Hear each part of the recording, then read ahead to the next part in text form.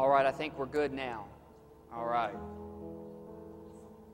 reminds me of a time I was at a youth rally.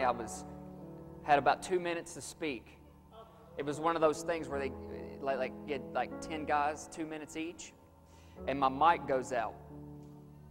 So I drop the mic, and then I just start as loud as I can. It's probably 500 kids in that auditorium, and I preached solid for 2 minutes, and as loud as I could, and it just kind of reminded me of that anyway. Well, good morning. Great to see you today. Are you glad to be in the house of God? Amen. Amen.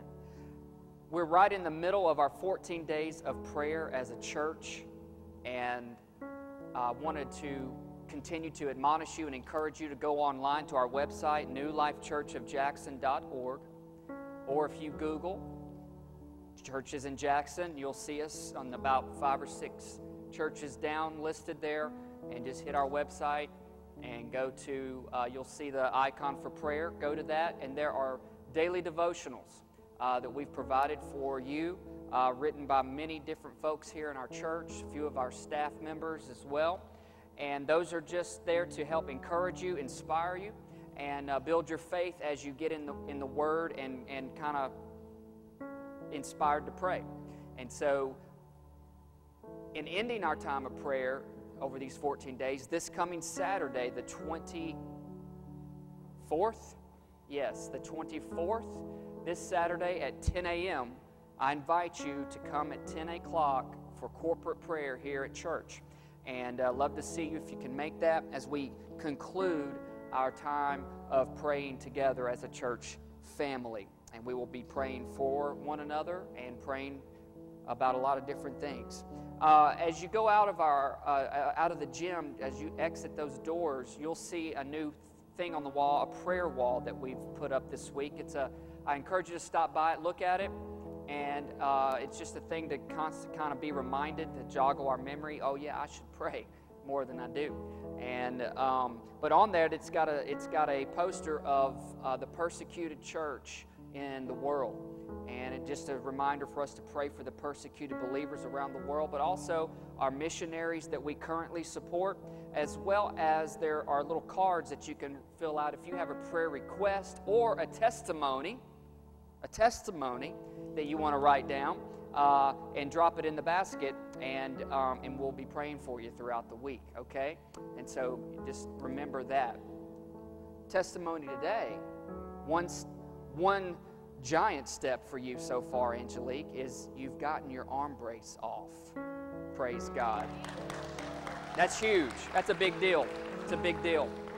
But you've still got a few steps to take, I hear.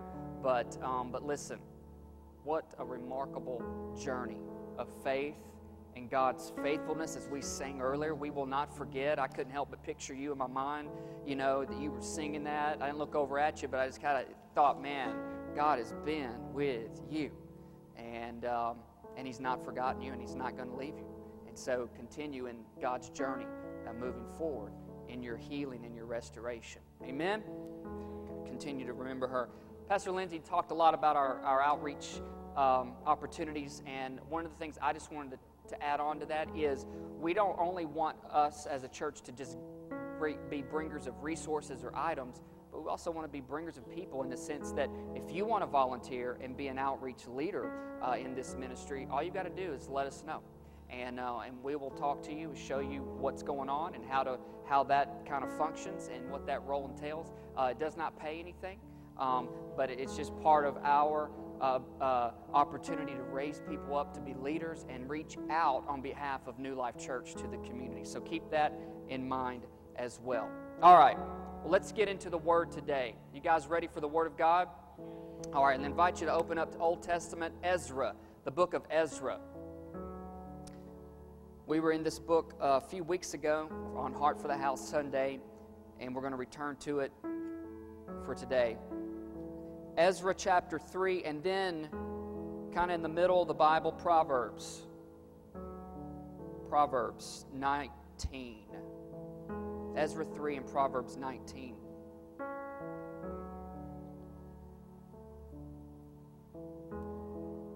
And these will also be on the screen behind me. You can follow along. Let's read Ezra chapter 3, verse 1.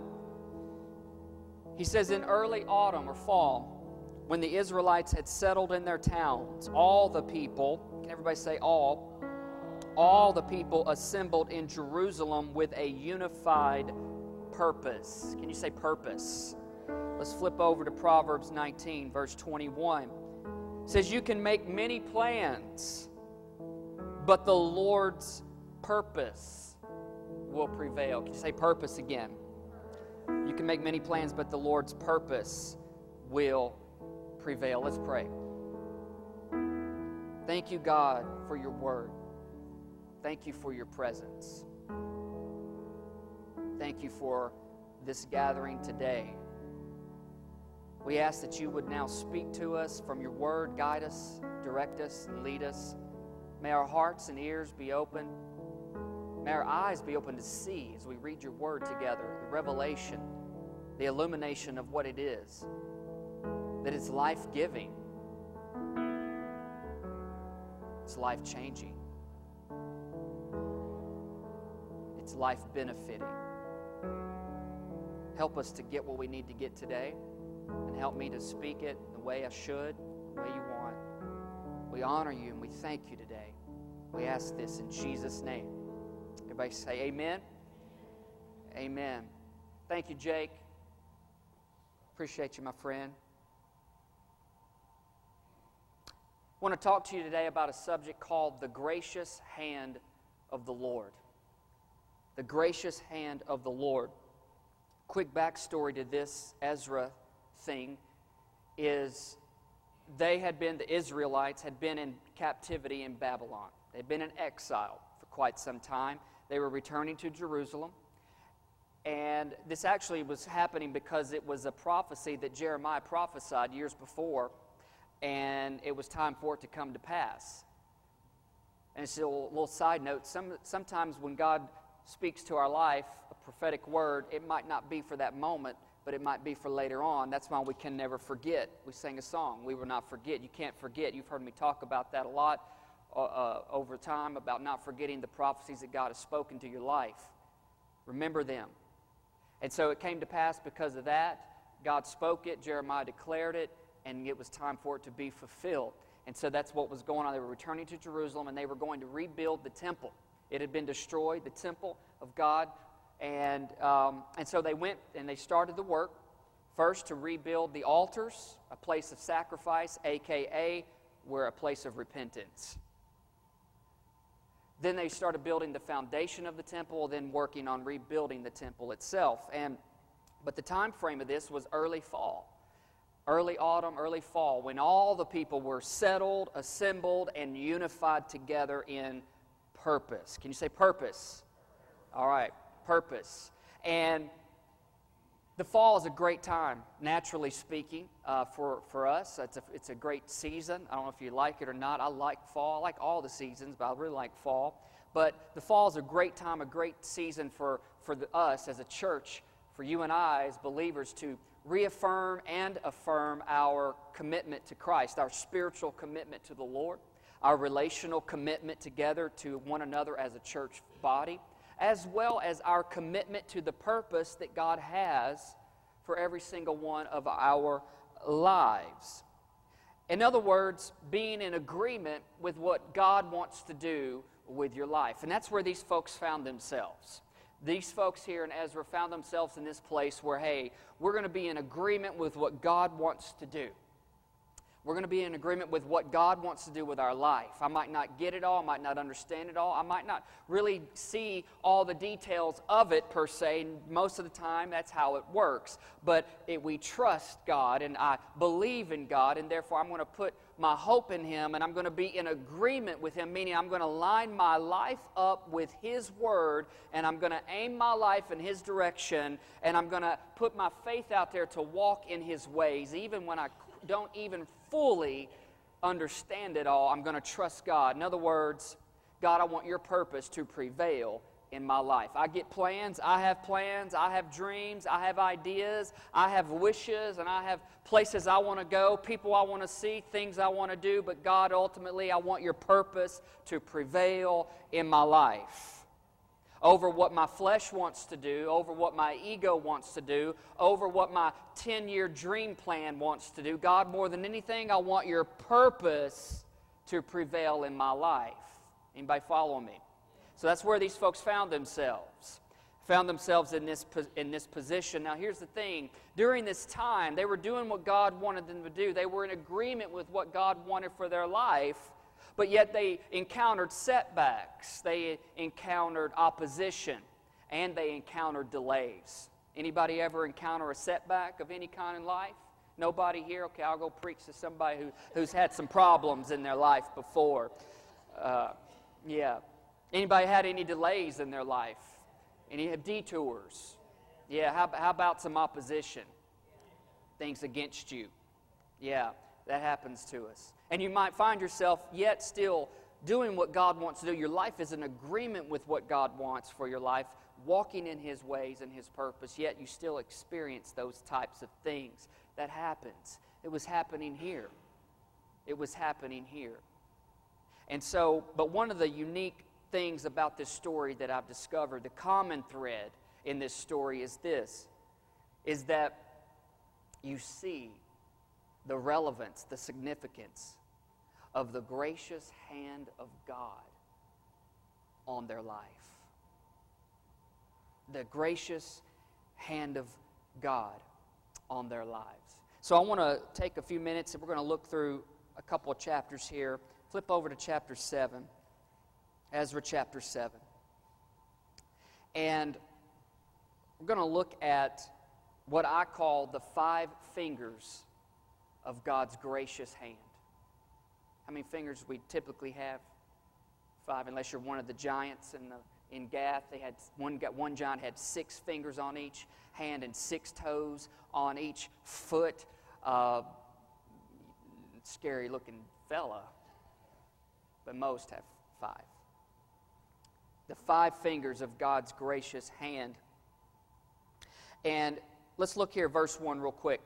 It says, many years later, during the reign of King Artaxerxes of Persia, there was a man named Ezra. He was the son of Zechariah, the son of Azariah, the son of Hilkiah, the son of Shalom, son of Zadok, son of Ahitub, son of Amariah, son of Azariah, son, and it goes on down, and it ultimately ends with he's the son of Aaron the priest. So in other words, Ezra came from Aaron, who was Moses' right-hand guy, who was the priest.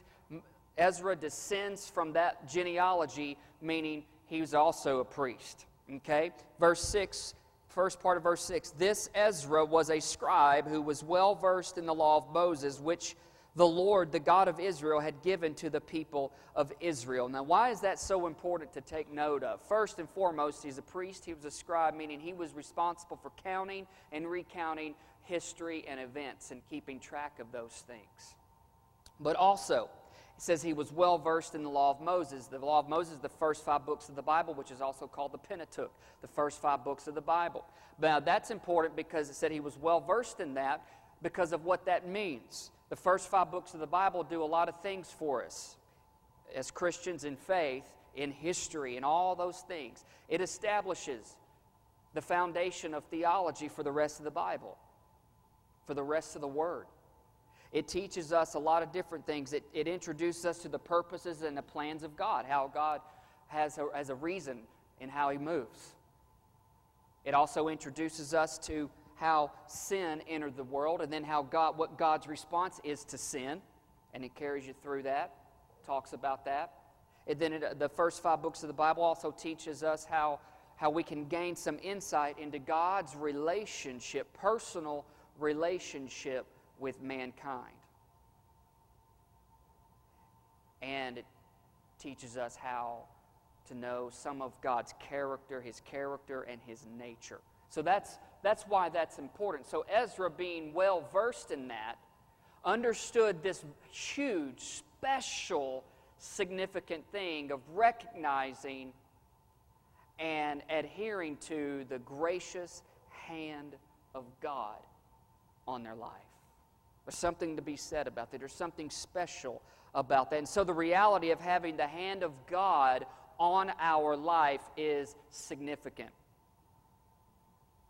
You might have heard this if you've been in church for 4 minutes. You've heard some people say, the hand of God is on them, or the hand of God is on me. The hand of God is with them. May the hand of God be with you. And there's a lot of references in the Bible about the hand of God, and particularly here there's 5 in Ezra's story. So let's look at these 5 today.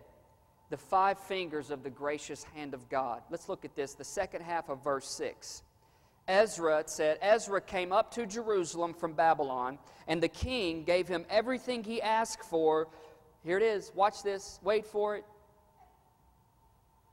Because the gracious hand of the Lord his God was with him. The king gave Ezra everything he asked for because the gracious hand of the Lord his God was with him. This first finger is the finger of favor. The finger of favor. What does favor have to do with anything? Some of you might be here today and be like, what's the big deal of that? Favor. Well, it's huge. Just like God's hand is huge. Look at Proverbs 16:15 with me on the screen. It says this. It says, when the king smiles, there is life. His favor refreshes like a spring rain. His favor means goodwill, acceptance, and pleasure. In Luke chapter 1, when Mary, the mother of Jesus, was scared by the visitation of the angel Gabriel when he came to announce that how Jesus was going to be born, she was going to become pregnant by the Holy Spirit and all those things, she was afraid, yeah. And he said, hey, don't be afraid because you have found favor with God. You have found favor with God, that which affords joy and pleasure and divine influence upon the heart. Divine influence upon the heart. Favor, the favor of God. Other people might say the favor of God. Sometimes I find myself saying the favor. The favor of God. It's not like this. It's not like, say, hey, can you do me a favor? Usually when people ask to do you a favor, then it usually means that I got to reciprocate it later. I got to do something else for you later. Sometimes, not always, but that's not the same favor. The finger of God's favor in our life. Remember, this favor, this where I'm talking about the hand of God in our life is attached to we agree with what God wants to do in our life. Not just for anybody. God's hand in our life, it's not just for anybody.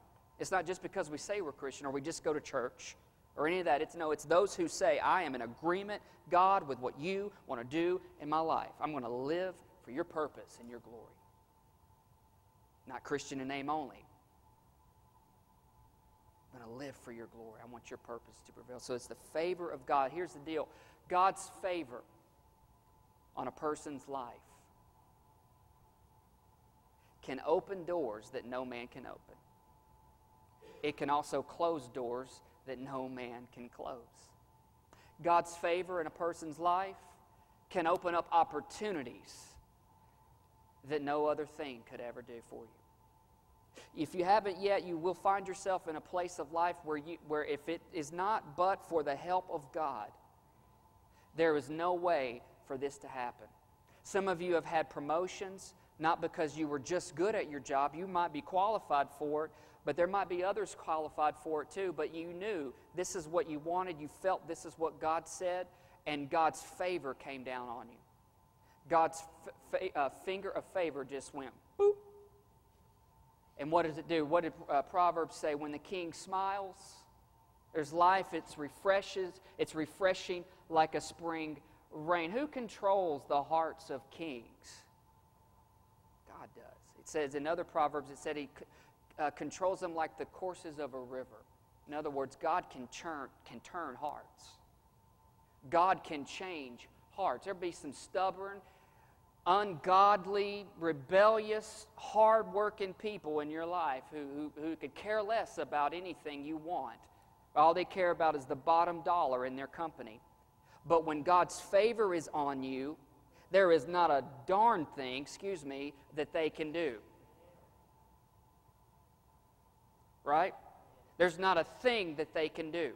When God's finger of favor is pointed in your direction, nothing can stand in its way. And that's what was happening here with Ezra. He got everything he asked for because the gracious hand of God was on him. Why? Because he was in agreement with what God wanted to do with his life. Amen? Let's look at the next one. Verse 8. It said, Ezra arrived in Jerusalem in August of that year. He arranged to leave Babylon on April 8th, the first day of the new year, and he arrived at Jerusalem on August 4th. Here it is, wait for it. For the gracious hand of his God was on him. He arrived where he was supposed to be because the gracious hand of God was on him. This is what I call the second one, the finger of completion. Look at this verse, Philippians 1:6. Paul writes this. He says, I am certain. Anybody ever been certain of anything before and actually been right about it? That's a good feeling. I am certain that God, who began what? The good work within you. There's a good work inside of you. That God will continue His work until it is finally finished. Can you say finished? On the day when Christ Jesus returns. So in other words, until Jesus comes back or you die and go to be with Him, He's still going to be working on us. That's good for me, good for you, good for us as individuals, but it's also good in relationships. That there's still room and time for God to change some things in people's lives, in our own lives. But here we see Ezra, he arrived where he was needing to get to, where he needed to be. And he got there because he says, because of the gracious hand of the Lord his God was on him. God's plan for our life will continue to completion as long as His hand is on your life. How many of you want to get where God wants you to be? How many of you want to be who God wants you to be? How many of you want to do what God wants you to do? Then, friend, I got to tell you, we need God's hand on our life. If I'm going to have God's hand on my life, then I got to be in agreement with what God wants to do in my life. I can't be wishy-washy. I can't be a fence rider. You know what that is? Can't play both sides. No, you got to decide, you got to determine, and you got to commit one way or the other. And if you want God's hand in your life, where He'll bring favor to you, and He'll help you get where you need to get, be who you're called to be, and do what He wants your life to be, and accomplish what He wants you to do, then friend, you need God's hand. It ain't going to happen without it. I couldn't tell you how many times over the last 25 years of knowing the Lord and walking with Him that there are things that just don't make sense, but because I was in agreement with God's purpose and His will for my life, even when I didn't understand it, He had a way of helping me get to where I needed to get. When I was afraid, when I was lonely, when I felt isolated, when I was depressed, when I didn't have but 12 cents to my name, how in the world am I going to do whatever it is you want? Somebody know what I'm talking about? And it's only because God's hand was on my life. You're with who you're with today. You are who you are today because somehow God says, I need to be involved. And somewhere there was an opening. Somewhere there was a window. Somewhere there was an altar in your life that you said, God, I don't know how you're going to do it, but I need you to help me get to where I need to get. Ezra recognized this. May we recognize this. Let's go on. Number 3. Everybody rolling with me? Verse 28, chapter 7, 28, Ezra said, and praise God for demonstrating such unfailing love to me by honoring me before the king, his council, and all his mighty nobles. That's huge. And he said this, I felt encouraged. Can you say encouraged? I felt encouraged because the gracious, here it is, hand of the Lord, my God, was on me. I felt encouraged because of the gracious hand of the Lord my God was on me. Let's look at this in Psalms chapter 18. David, here's the deal to this psalm right here. David and his mighty men had just got through killing the other 4 giants in the land of the Philistines from Gath. You know, David killed one when he was a teenager. Then later on in his life, his mighty men and him, they killed the other 4. That was one of the ones that had 6 fingers on each hand and 6 toes on each foot and all that. Yeah, and so God had just completely taken care of all his enemies. He just delivered him. And here's what David says, that in your strength I can crush an army, and with my God I can scale any wall. Has anybody ever felt like that before? You were so pumped up full of holy, courageous faith that you felt like you could fly. I've felt like that before, and I don't walk in that zone every day. I wish I did, but I don't. But there are those moments that I felt like, man, I could crush an army right now. I could walk up into something and tear it up. You know what I'm saying? I felt like David. I could scale any wall. Anybody watch American Ninja Warrior? If you do, you want to admit it. Like I could fly through that course right now. Not now, but when I felt full of real faith. You know what I'm saying? What's the next verse say? It says, God arms me with strength and He makes my way perfect. Keep going. He makes me sure-footed as a deer, enabling me to stand on mountain heights. He trains my hands for battle. He strengthens my arm to draw a bronze bow. You have given me your shield of victory, and wait for it, look, your right hand supports me.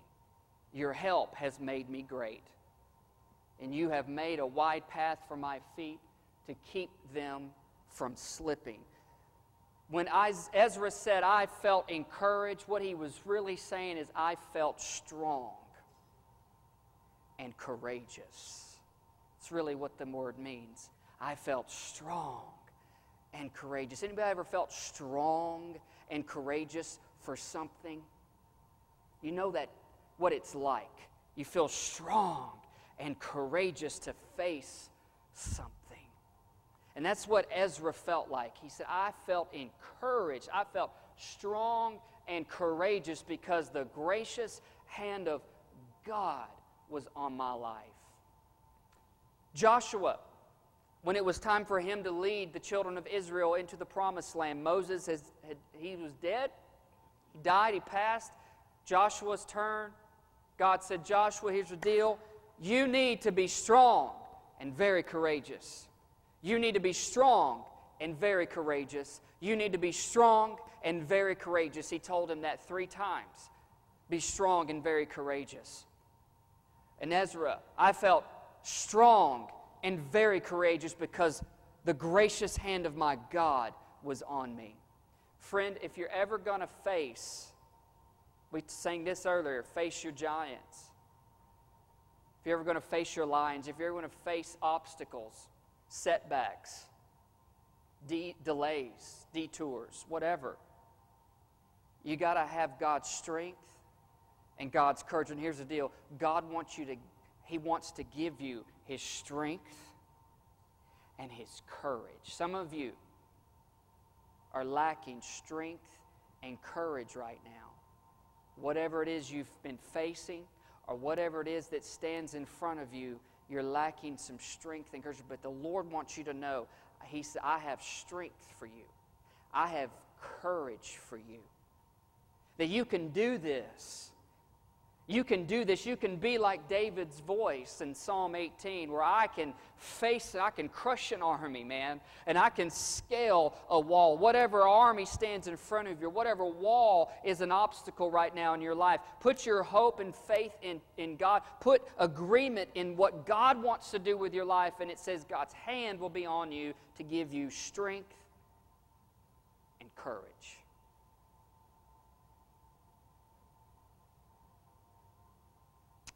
Anybody need strength and courage? Because let's face it, there's some issues in life that's hard. There's some stuff that's just difficult to deal with, right?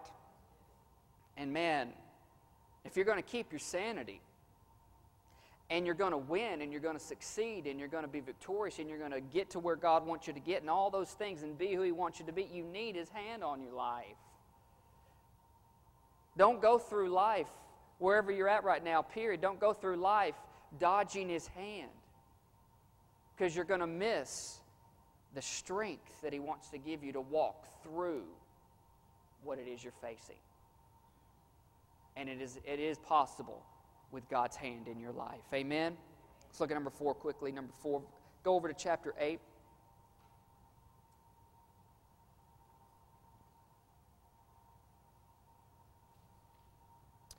Number 3 was the finger of encouragement. You guys rolling with me? Okay. Chapter 8, verse 18. Ezra says, wait for it. There it is. It's amazing. It's amazing. See the fingerprint of God's hand in this story. It's pretty cool. Since the gracious hand of our God was on us, they sent us a man named Sherebiah along with 18 of his sons and brothers, and he was a very astute man and a descendant of Mali, who was a descendant of Levi, the son of Israel, also known as Jacob. So Abraham, Isaac, Jacob came from Jacob's side. This fourth finger is what I call the finger of help, or what God calls the finger. I don't call any of this His word, it's what He says. The finger of help. Here they were faced with doing God's purpose in their life, and they needed a certain kind of help in order to fulfill it, in order to do it. And Ezra asked, and what happened? The gracious hand of God was on them. God sent them the help that they needed.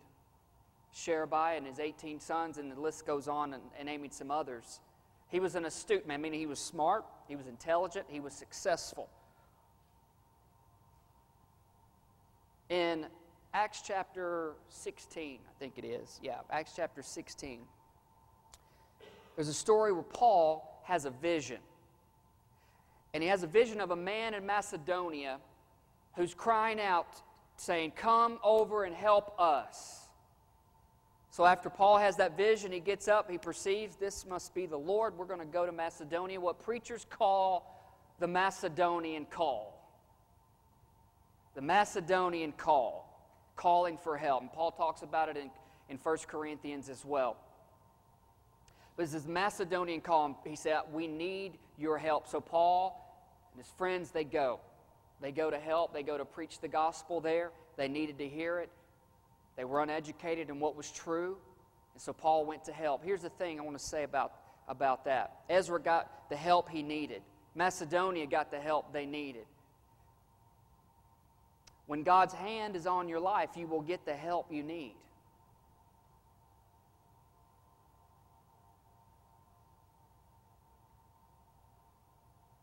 You need answers? God's got them. But put your life in agreement with His purpose, and you'll get the help that you need. Quit trying to face your problems, your issues, whatever it is, all by yourself.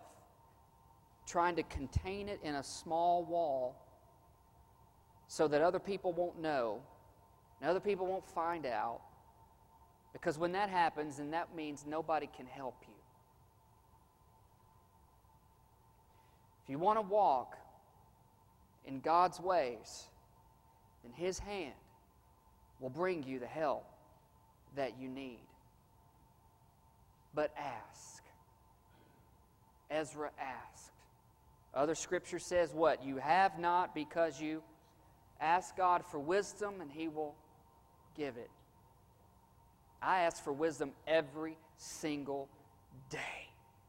Sometimes that wisdom will come through experience. Sometimes that wisdom will come through conversation. Sometimes that wisdom will come by reading. And other times that wisdom will come by supernatural. It'll come in different ways, but if we won't get the help we need, if We don't ask for it. And it's not enough just to ask for help if you're not willing to walk in God's agreement in your life, in His way, in His purpose. You want the help for your life? Line your life up in agreement with what God wants.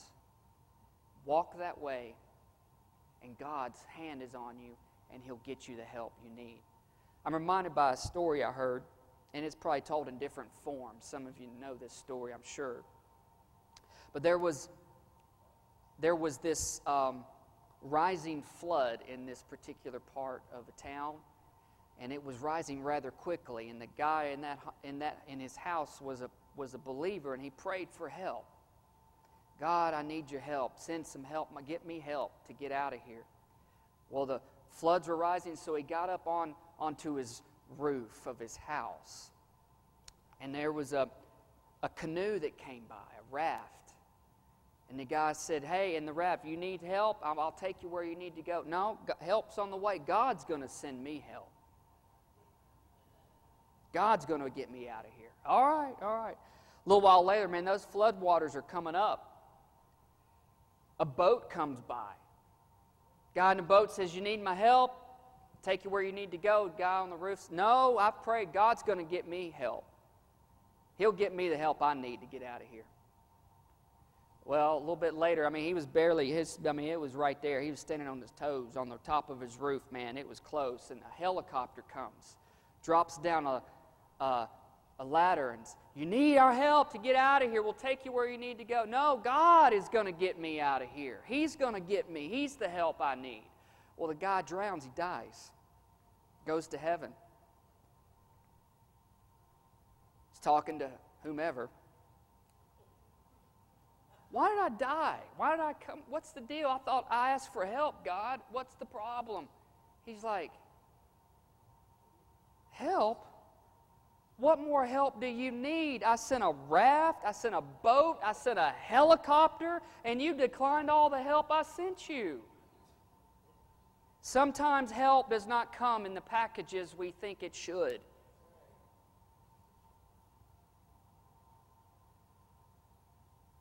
Right?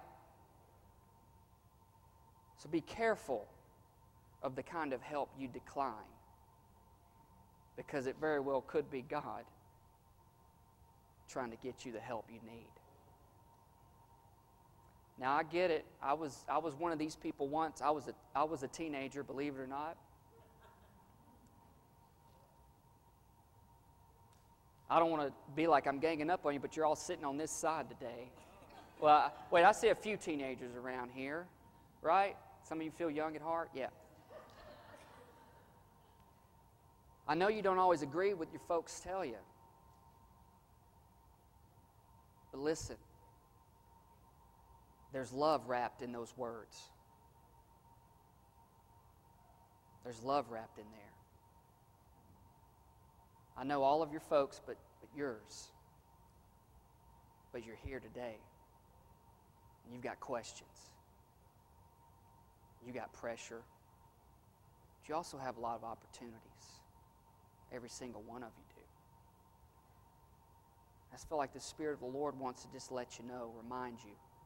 Listen to the right voices that are speaking into your life today. Listen to them. Don't ignore them. And don't think, what do they know? Your parents know more than you think. Okay? Parents know more than you think. I'm not saying they're perfect. I'm not saying they're always right. Right, Mom and Dad? We're not always right. We get it wrong sometimes. But listen, they got it right here today, because where are you sitting? In church. And what happens in church? Generally speaking, prayer, encouragement, love, guidance. Guidance. Guidance. Never discount God's hand on your life. Never discount it. Never discount it. Because what God wants to do with your life is greater than any dream you have ever had. It's bigger than any plan you can perceive. And guess what? It's perfect. It's perfect. It's perfect. Help. There's all kinds of help around for all of us. But we won't get it if we don't line up and be in agreement with what God wants for our life. Right? Last finger, quickly.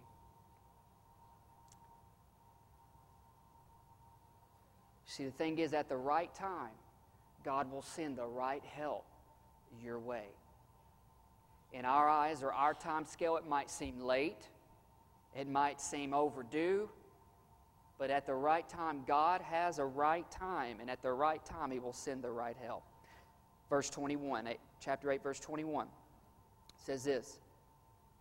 Ezra says, "And there by the Ahava Canal I gave orders for all of us to fast and humble ourselves before God. We prayed that He would give us a safe journey and protect us, our children, and our goods as we traveled. For I was ashamed to ask the king for soldiers and horsemen to accompany us and protect us from the enemies along the way. After all, we had told the king," here it is, "our God's hand of protection is on all who worship Him, all who are in agreement with His purpose for their life.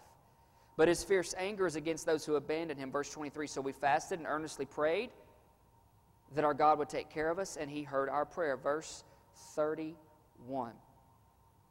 "We broke camp at the Ahava Canal, and on April 19th, started off to Jerusalem." And here it is. Wait for it. "And the gracious hand of our God protected us and saved us from our enemies and the bandits along the way. So we arrived safely in Jerusalem, where we rested for 3 days." This fifth finger of God's hand is what we call the finger of care. And Peter writes in 1 Peter 5, he said, "Cast all your cares upon God." Why? Because He cares for you. And in Jesus is recorded in the book of Matthew, chapter 11, verse 28 through 30, summarizing, saying, "Hey, come to me, all of you who are weary and heavy burdened, and I will give you rest for your souls. I will show you the care that you need." Right? Care. Let's look at this Psalm 91. It's on the screen. You come on up, Jake. "Those who live in the shelter of the Most High will find rest in the shadow of the Almighty. This I declare about the Lord, He alone is my refuge, my place of safety. He is my God, and I trust Him. For He will rescue you from every trap and protect you from deadly disease. He will cover you with His feathers. He will shelter you with His wings, and His faithful promises are your armor and protection. Do not be afraid of the terrors of the night, nor the arrow that flies in the day. Do not dread the disease that stalks in the darkness, nor the disaster that strikes at midday. Though 1,000 fall at your side, though 10,000 are dying around you, these evils will not touch you. Just open your eyes and see how the wicked are punished. If you make the Lord your refuge, if you make the Most High your shelter, no evil will conquer you, no plague will come near your home. For He will order His angels to protect you wherever you go. They will hold you up with their hands so you won't even hurt your foot on a stone. You will trample upon lions and cobras. You will crush fierce lions and serpents under your feet. The Lord says, I will rescue those who love me. I will protect those who trust in my name. And when they call on me, I will answer. I will be with them in trouble. I will rescue and honor them.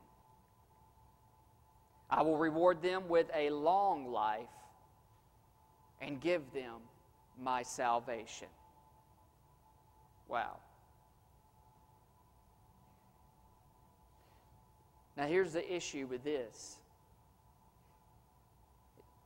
We're human. There's sin in this world. The fall of man happened a long time ago. Therefore, there's problems. There's evil. There's way big issues going on. We're bound to go through some things. But I'd rather live my life believing that God is true to His Word and that somehow, through it all, He looks after my life. That I don't want to go through life all by myself, outside of His will, outside of His purpose, thinking I'm man enough, big enough, that I can possibly conceive of every contingency that I would ever face, and me alone, by my own might, by my own wisdom, by my own ability, be able to accomplish it. I'd rather go through things knowing that God is with me than go through things knowing that He's not. Because in the end, life really is about eternity. It's not about the earthly. It's not about the temporal. It's about eternity. Because eternity, friends, never ends. And we get one side or the other. You get eternal life, which is what I've read about is good. Or eternal damnation, and from what I've read about, is bad. If any one of us think any of the hell you and I walk through on earth is pretty bad, multiply that by the highest number you could possibly think, and that's what eternity will be like apart from Jesus. This is not a scare tactic or any of that. It's just the humble, honest truth of what God says in His Word. But listen, friend. Listen, family. Listen. God wants His hand on your life, not to control you, because He still gives you and I the free will of choice every day we wake up. But He wants us to choose His hand, be in agreement with His will, walk in His purpose. Therefore, we get God's hand on our life. You get His favor. You get His completion, what He wants to do in you, what He wants to do with you, where He wants you to go, who He wants you to be. You get His strength and His courage. You get His help. And man, you get His care. You and I can't possibly think of all the times that God has protected us when we didn't even know it. Right? So many times, God looks out. Is it wrong to pray for protection or God's care or His safety? No. Ezra did it. Others did it. I do it. I pray it every day over my family. But we got to be careful that we don't live in fear. We've got to be bold enough to trust God enough that, hey, God knows what He's doing. Can we stand to our feet?